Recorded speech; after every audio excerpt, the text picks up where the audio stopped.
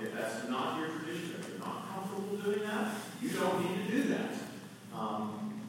Before I became an Anglican, I was raised a Presbyterian, and we just, Presbyterian needs just didn't bend. I understand that that's a tradition you come out of, but on the other hand, I just want you to think about it for a minute. This is the most exciting subject in the world. It's obviously something that is so exciting for Bishop Barton. That enthusiasm, that excitement is absolutely contagious. Why is it that when it comes to a Clemson or a Carolina football game, we cannot sit down? We are shouting and screaming and tearing our clothes and everything else. How is the word of the Lord? Well, we're sort of, today. This is the most exciting message in the world. And so let us stand and let us worship the Lord in the Spirit and in truth. On your song sheet, Holy Spirit.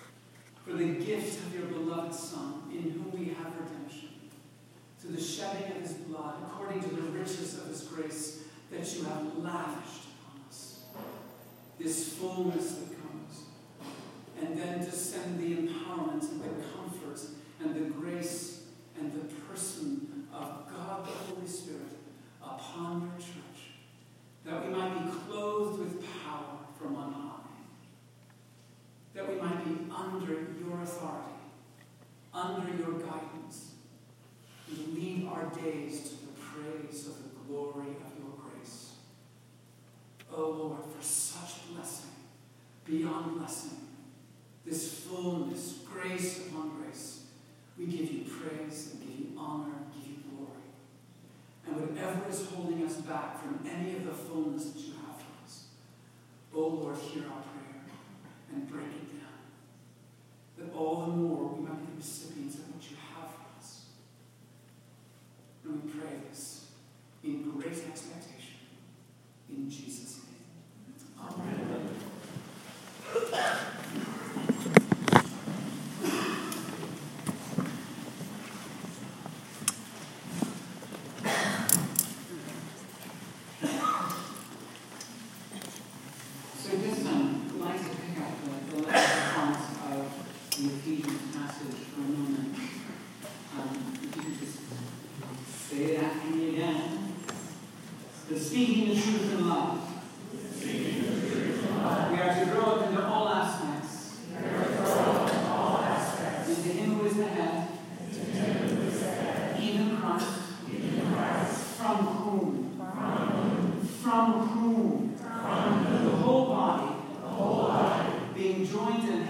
together. By what every joint supplies. According to the proper working of each individual part. Causes the growth of the body. To the building up of itself. In love. Praise the Lord. This from whom is the key of everything. Life is derivative. It doesn't come from within. We have no ownership of it. We have no entitlement to it. We have no rights to it. It's a gift given. The natural life and the eternal life. And the eternal life is derivative from the head. And so I want to just bring this hour, this time together, into a principle that I hope is going to be helpful and serve you in the equipping of the saints, you. And what I'd like to do as we close this time together, I would actually like it if you wouldn't mind. Does some of you know how to pray out loud? Yes. So we're going to close the session by all of us just having a time to pray aloud together. Just allow the Lord to minister through each other as we close it in prayer. Would that be all right? Okay.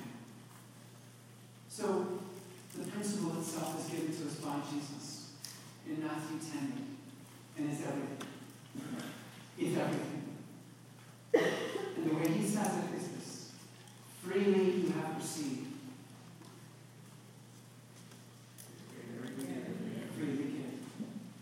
He is at this moment in Matthew 10 bestowing upon the disciples the empowerment, the authority he has, the authority given to him, he is now putting upon them, which we later see as the authority of the Holy Spirit given to the disciples, that they might go out and do what he has done. To go before them, says Luke 10. It's the ability to go out and preach the kingdom, heal the sick, and raise the dead, and cast out leper. What he's doing is he's training them. He's teaching them something. But the principle begins, as it always begins, freely you've received, freely give. Now, again, I beg you to hear this from me, is that when we come to a moment like this, the culture that we live in and the culture of the kingdom of this world is all about me. And so it's only the first half. Freely we receive. And when we're done receiving, freely we receive. When we're done receiving, freely we receive. You want something? Go get it yourself. Freely we receive. Baby, it's mine. I'm storing, I'm hoarding, I'm building it. And go me, go God. In that order. So what's missing here is obviously we've got some components that are very much systemic in our passage that show us that this life of the Holy Spirit has come upon us. That having received the life of the cross, the blood, the cleansing, the death itself, the resurrection of Easter morning, we're very deeply, profoundly aware that there's more. The Lord just doesn't just send us to get, he sends us to give.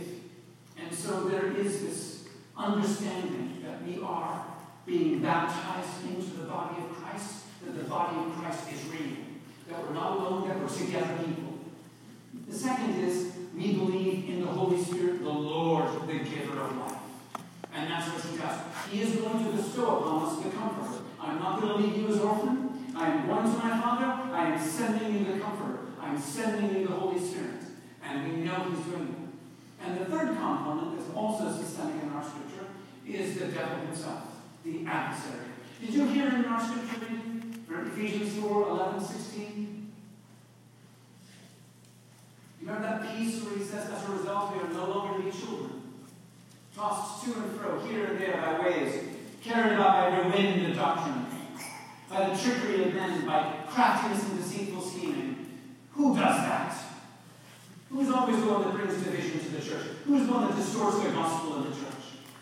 Don't tell me when the preacher gets up and gives us another gospel that it's the preacher giving us another gospel. Who's behind the preacher? Giving us this gospel. Which is why I think Jeff rightly said, we're not dealing with just simply people who are academically off. we're dealing with principalities and powers. We're not dealing with flesh and blood. And that's why Paul warned us of these things. And what's the devil always done? He's always distorted the word. Always.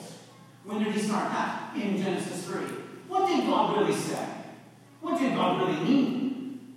He has been twisting and distorting that from the beginning. You'll find that in Galatians 1. Who is robbing you of this gospel? Who is distorting? Who's disturbing? Who's twisting it from you?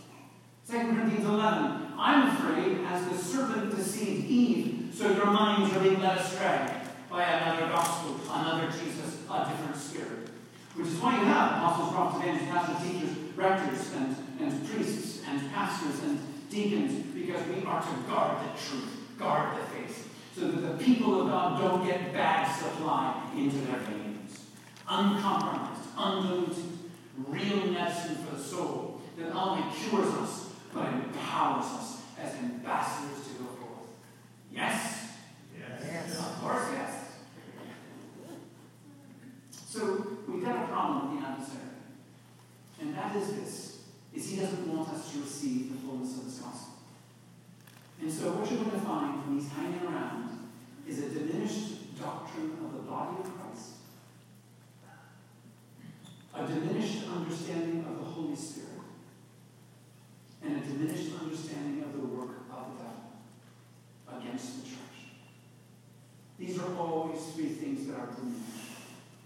Because through these, that is to say, the power of the Spirit in the body of Christ, resting on the Word of God, with the pastors helping to equip and empower and mature us, we have the ability to withstand the fiery darts of the evil one. The ability to have the wisdom we talked about last night to discern good and evil.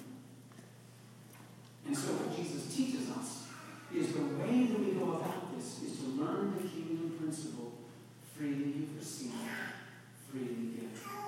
Does that make sense to you so far?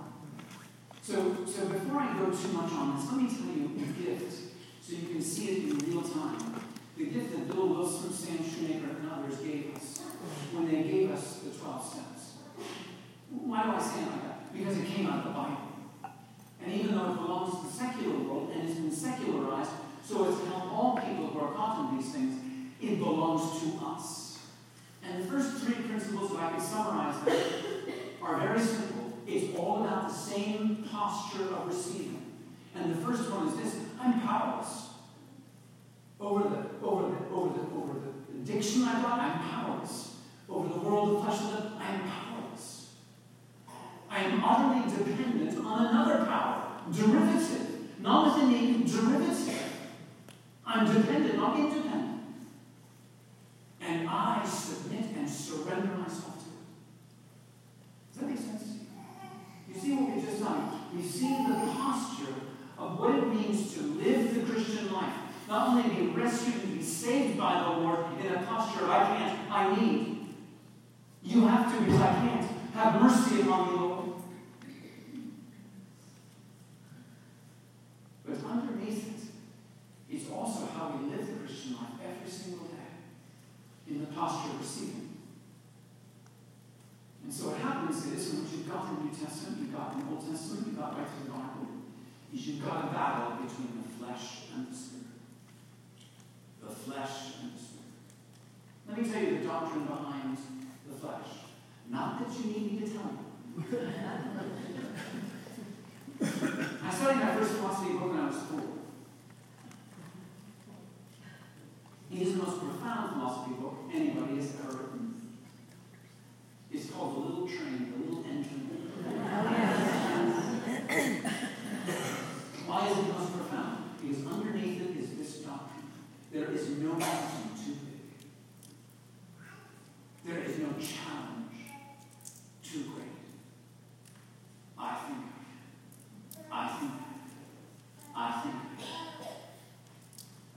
And that's where the flesh finds itself, where we can handle the problems in our life on our own. That is the battle of the flesh. I don't need, I can. What's the posture of the Christian life? What's the posture of the gospel? I can't. I haven't can't. And so what we find is that living dynamic tension. And really, if I could say it this way, it begins right with Cain and Abel. Because the Lord gave Cain and gave Abel the wisdom to know how to approach him, and gave wisdom and faith to be able to do it. And Abel came by faith with an offering to the presence of the holy God. Because the Lord said, without the shedding of blood, there is no forgiveness. Without the cross to come, there's no forgiveness. And already the inception of creation, days after the door of Eden closed, faith was given. Hebrews 11, faith was given to Abel. He knew how to approach a holy God. Cain also. But Cain chose to do it based on himself. The works of his hand, the works of the flesh. And always the two have been in tension. And so Cain rises and kills his brother. And that's the story of the flesh and the spirit from that point on. And you'll notice it's not just the world and the church. It's inside the church. And hence you find the prophets are always persecuted, diminished. The Abels of life, who say, no, it's not about I can, it's about I can't. Does that make sense to you? So, for example, the great King Jehoshaphat. Second Chronicles, chapter 20, verse 12. Fabulous story. King Jehoshaphat, an army too big for him. They're going to die. They don't know what to do. Panic and fear enter the heart. They lift up a prayer. Lord, we are powerless in front of this great Lord. Our eyes are upon you. See that? Already in the Old Testament, you've got this reliance upon the Lord to do, not that we can do. And that's why you find dynamic faith in the Old Testament. Converting faith, not just the circumcision of the flesh, the circumcision of the heart. That's why you find dynamic relationship with the Lord in the Old Testament. This is why you have the echoes, and I'm sure some of you memorized this. Proverbs chapter 3. Trust in the Lord with all your heart. Do not lean on your own understanding. In all your ways, acknowledge Him. He will make straight your path. See, that's derivative. It's reliance upon the Lord, not reliance upon us, our understanding, our mind, our ability.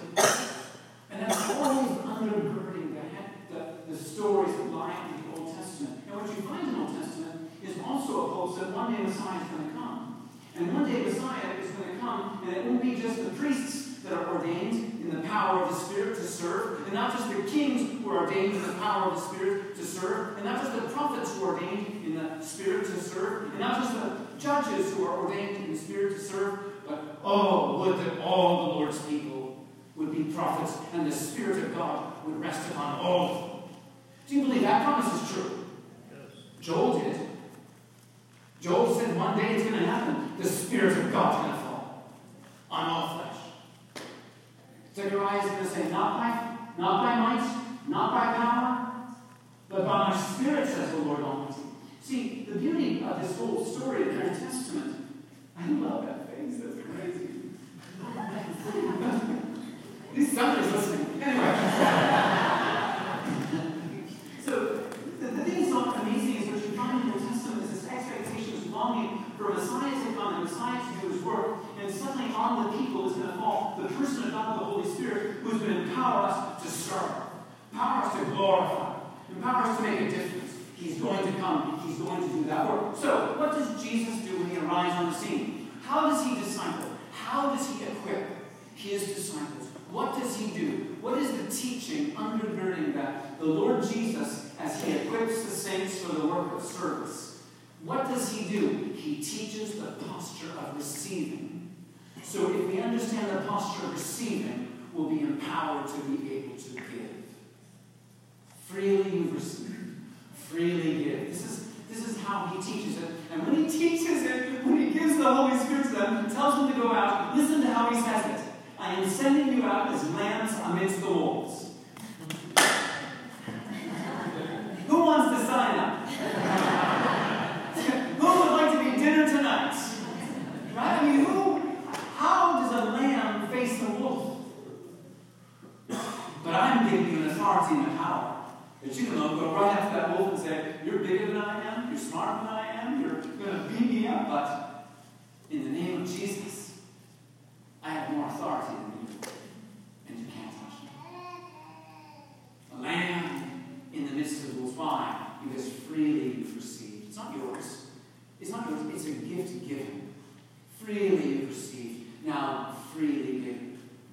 principle is taught again. He does this all the time. I was taking a couple. Remember the feeding the 4,000, the feeding the 5,000? You remember they had none. I mean, like 5 loaves and 2 fish, they had almost none, right?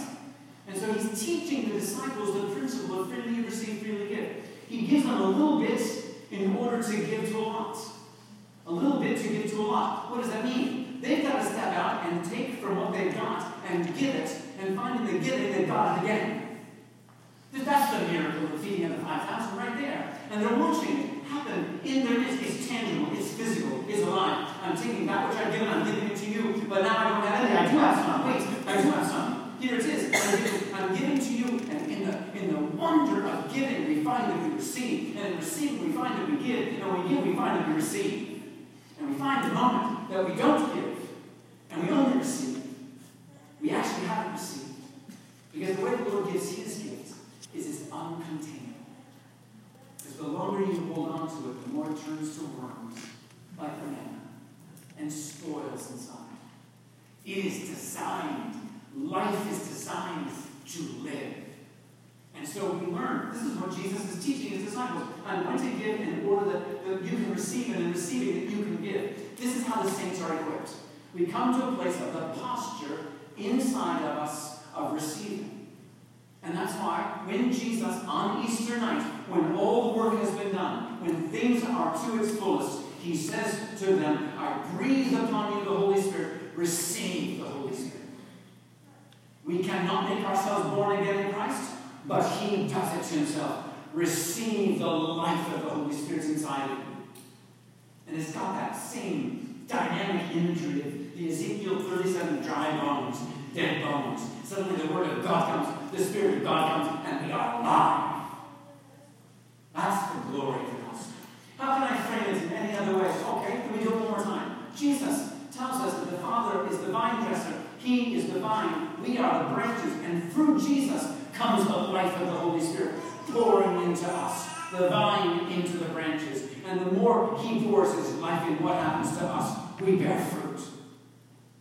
So what's he say? Abide in me. You get your eyes on me. And you're going to find satisfaction like you've never found it. You're going to find completion like you've never known it. It's not going to be your bank account. It's not going to be your family. It's not going to be your possessions. It's not going to be your building. Sorry. So, no. He is the fulfillment of all things. And when that vine allows that life to come inside of us and we live, we find he's everything. He's everything. And by the way, through us now, we're bearing fruit to the glory of the Father. How is it possible? We're together in the body of Christ. The Spirit of God is upon us. The Word of God is a foundation for us. And out of us is spilling life.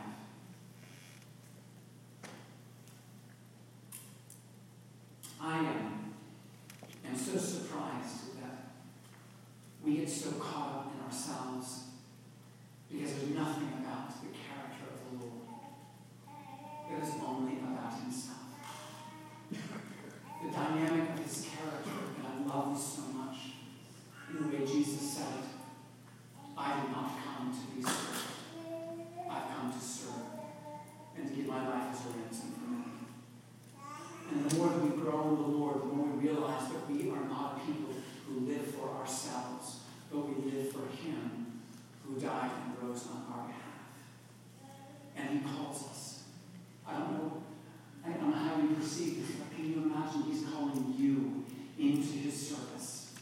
He's calling all of us to be about what he's given us to do, the measure of grace that each of us has been given to do what he's called us to do. How serious is he about this? He did not make this optional. He looked at his disciples. He looked at his own. Now that you have received the Holy Spirit, now that you're born again, here's what I'm telling you. Don't leave the city of Jerusalem until you're clothed with power from on high, because he's coming to anoint you, ordain you with power to be my witnesses.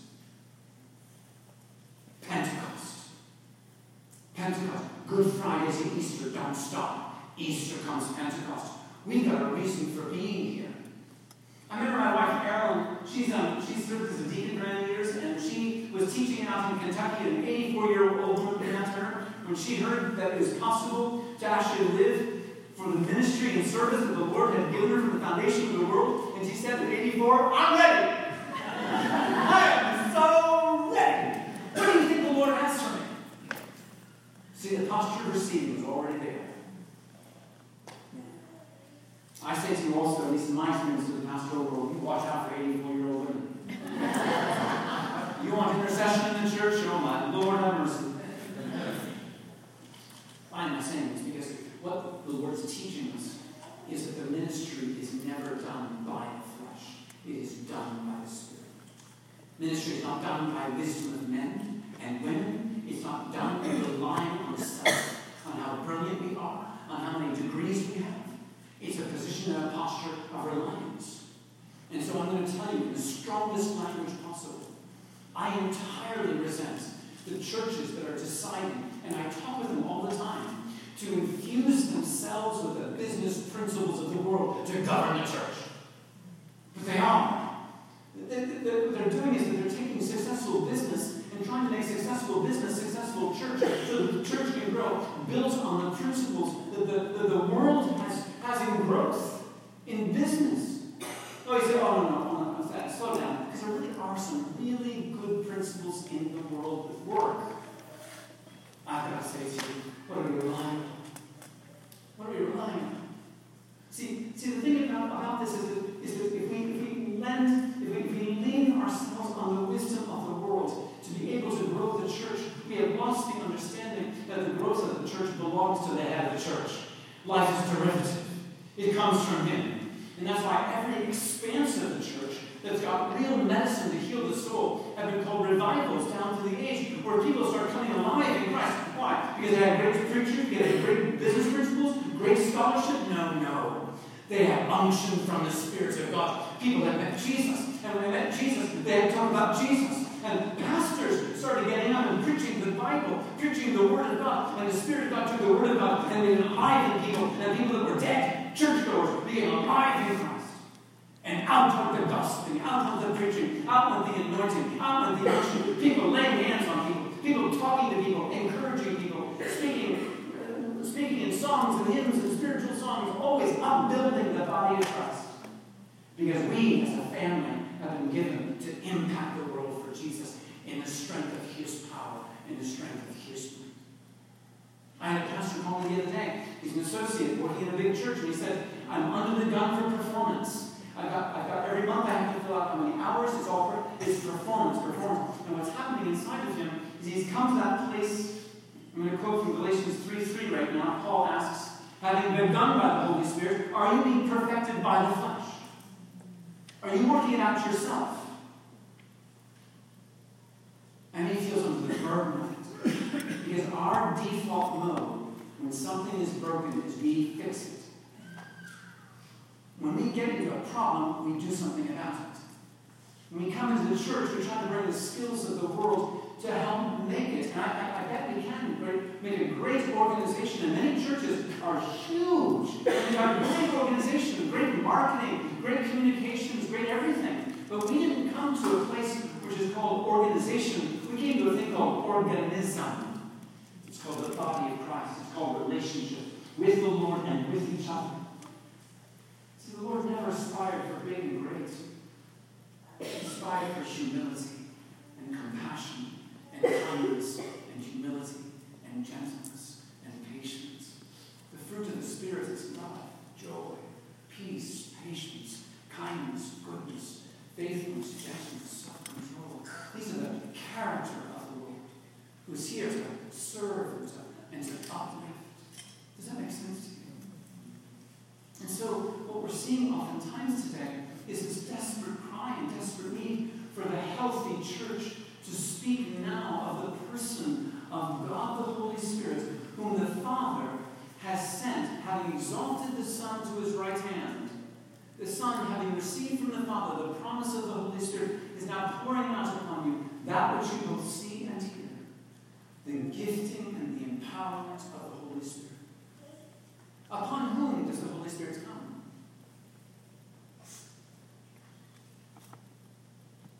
Want us to answer? Do you want us to answer? Sure.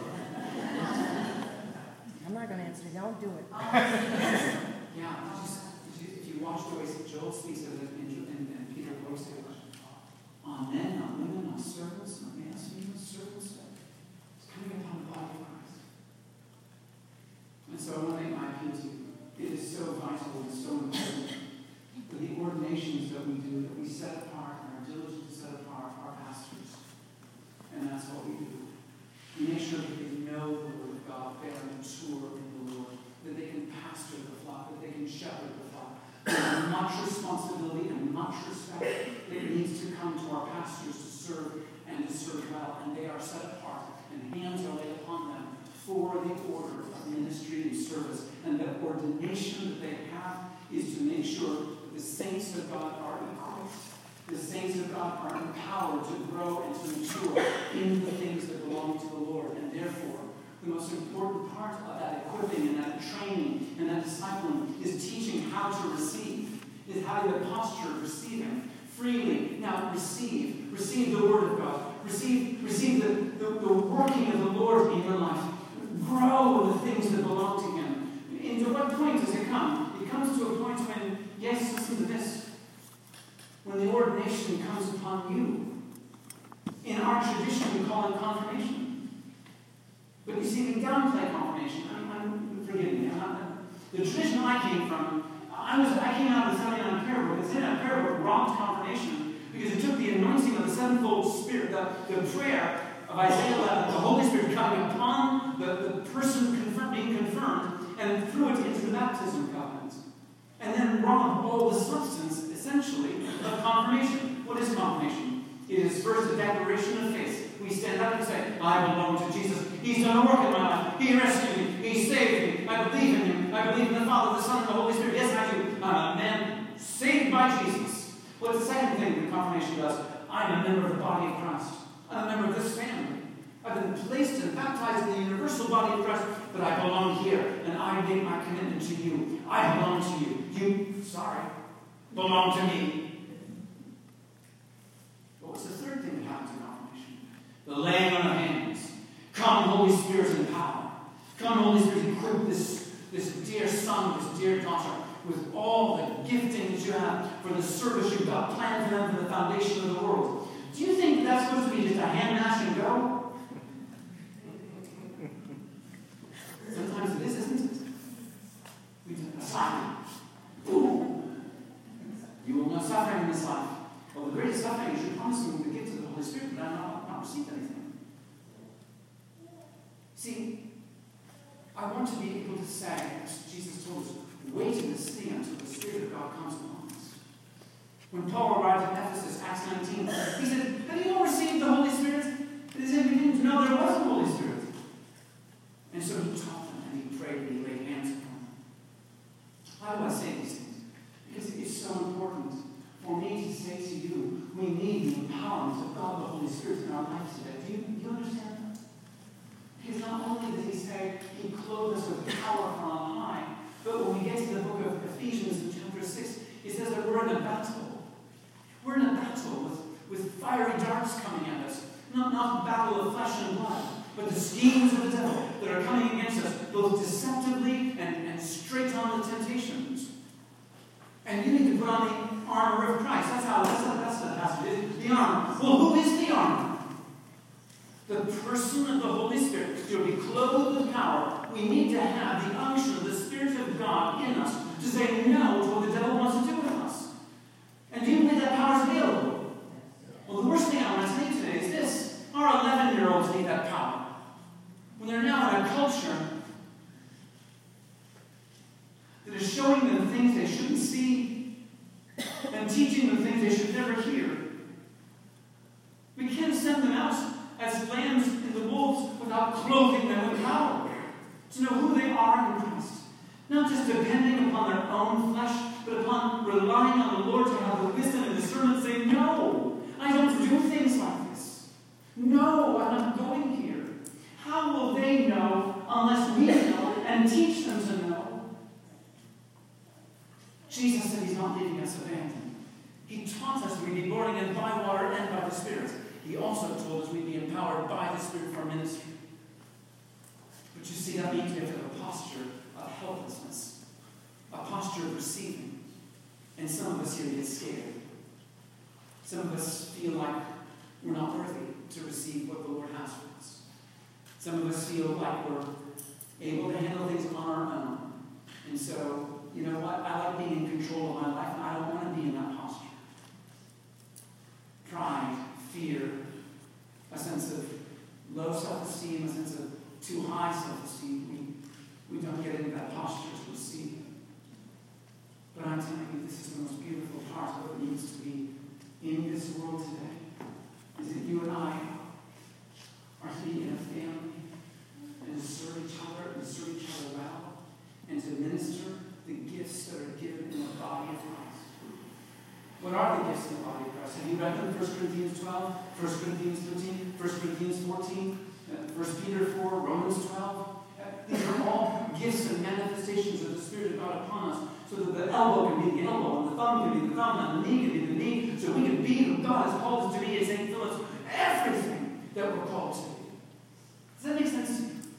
Do you want that anyway? See, it's not meant to be, by the way, some of you are going to lean toward the Pentecostal side, so you're going to want to talk about the Holy Spirit. Some of you are not. You're actually real like, oh, you're actually even Presbyterian. No, we are in control of all. I don't believe this is about denominations. I believe this is about a world spinning in darkness and the church rising to receive the inheritance we've been given in Jesus Christ our Lord. He's come not only to rescue us, but to empower us to serve. As I have been sent, I am sending you.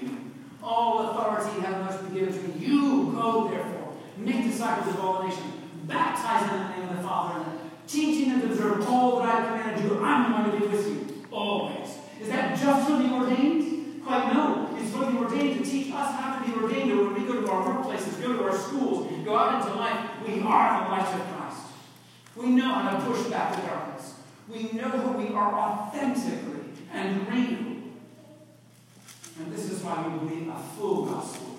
God the Father, God the Son, God the Holy Spirit, who has rescued us and saved us and called us with a holy calling. Not according to our purpose, our grace, our power, but according to His power granted to us from all eternity. But has now been manifest, or now been revealed by the appearing of Christ Jesus, who abolished death and brought life and immortality to light through the gospel. Life and immortality to light through the gospel.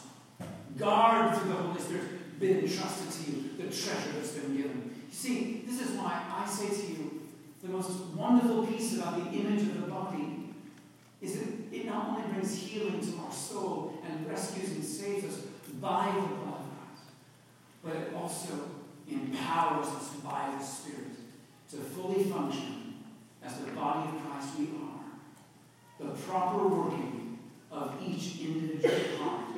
Dear friend, I need you in the body of Christ, fully empowered by the Spirit to be you. What is in you? What blocks you? Do you want this? Are you a yes? Are you a maybe? Are you a no? Are you wait? Are you a whatever? I'll think about it. I get all of it. But our times demand this conversation. Because the world has shifted. And darkness is deeper. And our kids are feeling it. And they're looking to us. And God help us if we have a superficial answer back. Those kids going to college need the power of God Almighty upon them to deal with what they've got to deal with. And so it begins with us, to be the body of Christ we're meant to be, to grow up into all aspects into Him who is the head, even Jesus' body, from whom we get to be nourished and knit together. We get to watch and help and serve and nourish one another to be who God has made us to be. Oh my gosh. I want that. And I'm so grateful. When I was 19 years old, somebody came, looked me in the eyes and said, I kid you not, looked me in the eyes and said, have you received the Holy Spirit? And I said, I was confirmed in an acolyte. Does that count? I said those words. I didn't know what he was talking about. No clue. That's what he was talking about. Look, I'm a Episcopalian man. I was baptized. I was confirmed. I'm an acolyte. I didn't even go to seminary. Back off. Really? Do you know who you're talking to? An Episcopalian. These people from Campus Crusade. Who cares?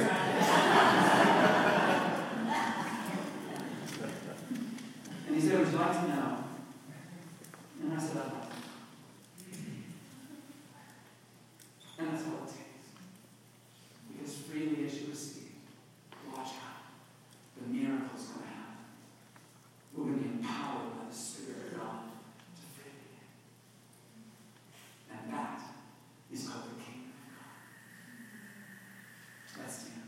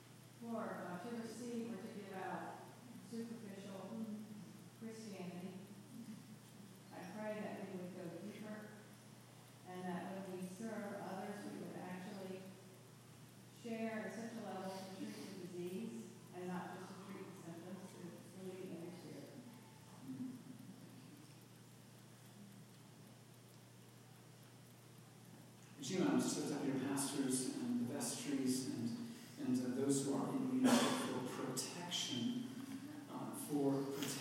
in Jesus' name. From the devil's trying to get that the way the church is to be run under. Would you pray for your pastors?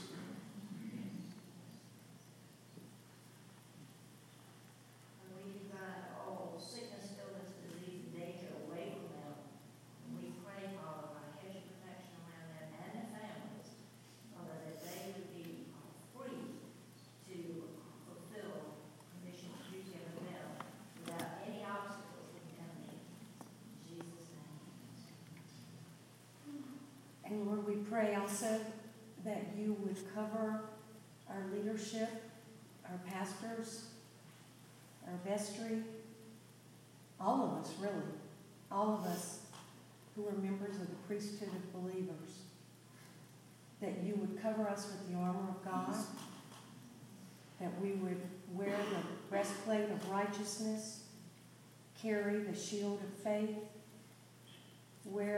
may our loins be girded with truth and our feet shod with the preparation of peace.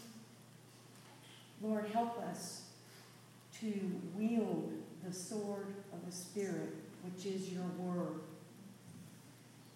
And Lord, I pray that we know your word is truth, and that it's truth that divides between soul and spirit.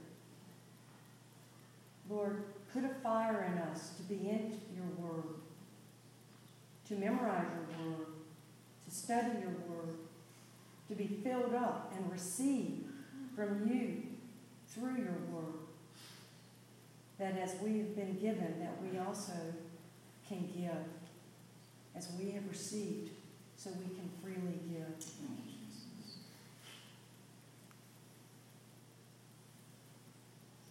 Lord Jesus, please empower St. Philip's by your Holy Spirit to be a community where the broken and the hurting and those who feel ashamed can come and experience your presence and your love and your healing. Thank you, Jesus.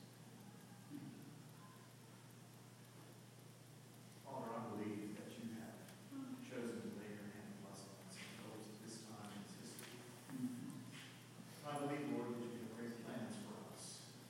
Plans not to merely prosper us, but to lift Jesus up, that he might call him to himself. But Father, there's always that temptation when great things begin to happen, slip into the belief that somehow we are great, talented, and gifted, wonderful people. Lord, I pray that you would, in the midst of this, make us whole. Grant us the grace to fear nothing but the loss of you, but when great things begin to happen, help us to remember that every good and perfect gift comes down from the Father of lights. Yes. So keep us humble, Lord. Yes. We have nothing to offer to the world. Thank you, Jesus. All we have received. Mm. So we just pray, Lord, that you would keep us humble, give us courage and strength. And I pray a special hedge of protection around families, Lord, especially we're living in a culture where family is being undermined. It's so foundational. Society is so foundational. Ministry of the church. And I pray, Lord, that you would just protect marriages, protect husbands and wives, children. I pray, Lord, that you would just breathe into us your Holy Spirit in a way that this congregation has never experienced it before. We may go forth, bring the nations together. Yes. Thank you, Jesus.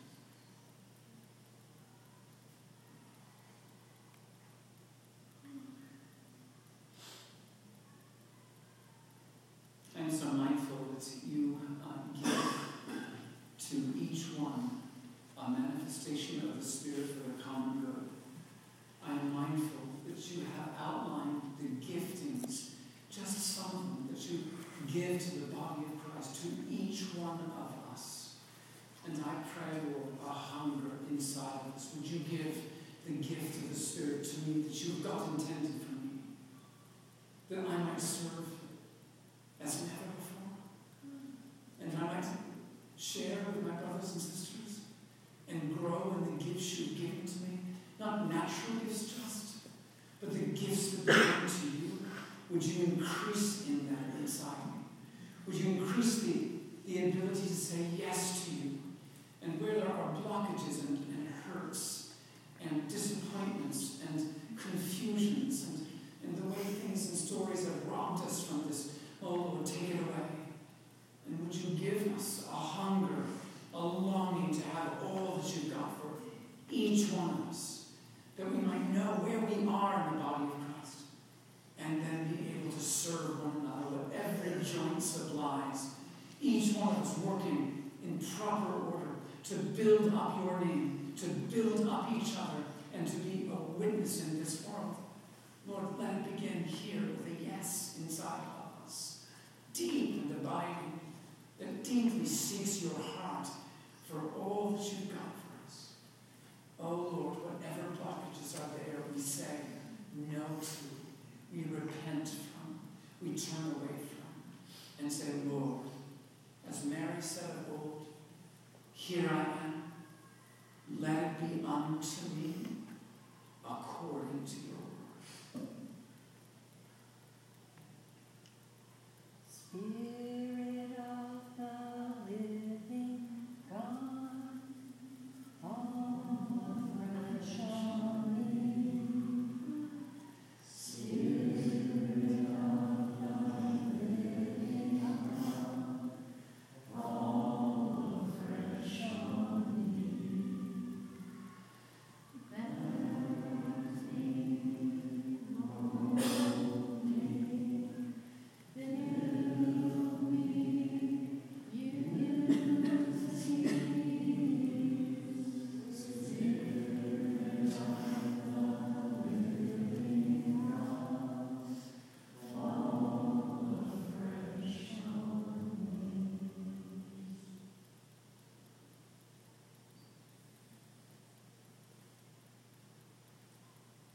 Father, I pray your blessings be over lunch today.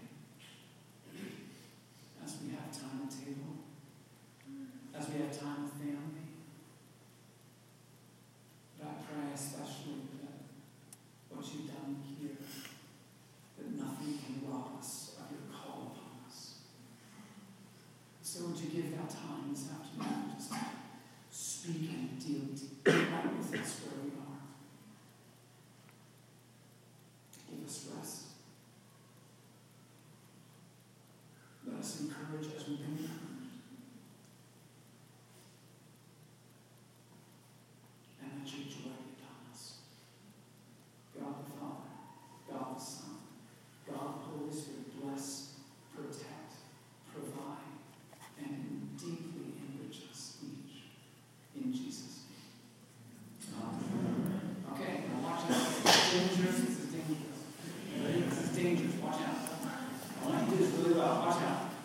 The peace of the Lord be always with you. All right, go ahead and do it. Let's go.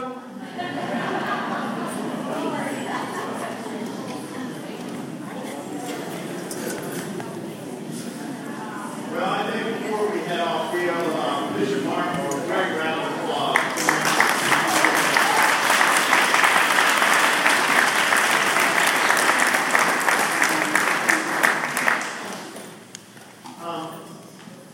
For those of you who are new to the new area and don't know what to do, we have some free time from lunch on to about 5 o'clock. There's a social reception down by the lakeside at the pavilion at 5 o'clock, so please come back and join us for that. The afternoon is free to you. Again, from 1 to 2 o'clock, Bishop Barn will be here to meet with anybody who would like to talk to him about anything that's on your mind, your heart. That's one of the books that he has written. But he will be available from 1 to 2. Please honor that time. But otherwise, enjoy your time with your families. For those of you who are new, and everybody's new, and you're wondering, what do you do in the free time? There are staff members available. Please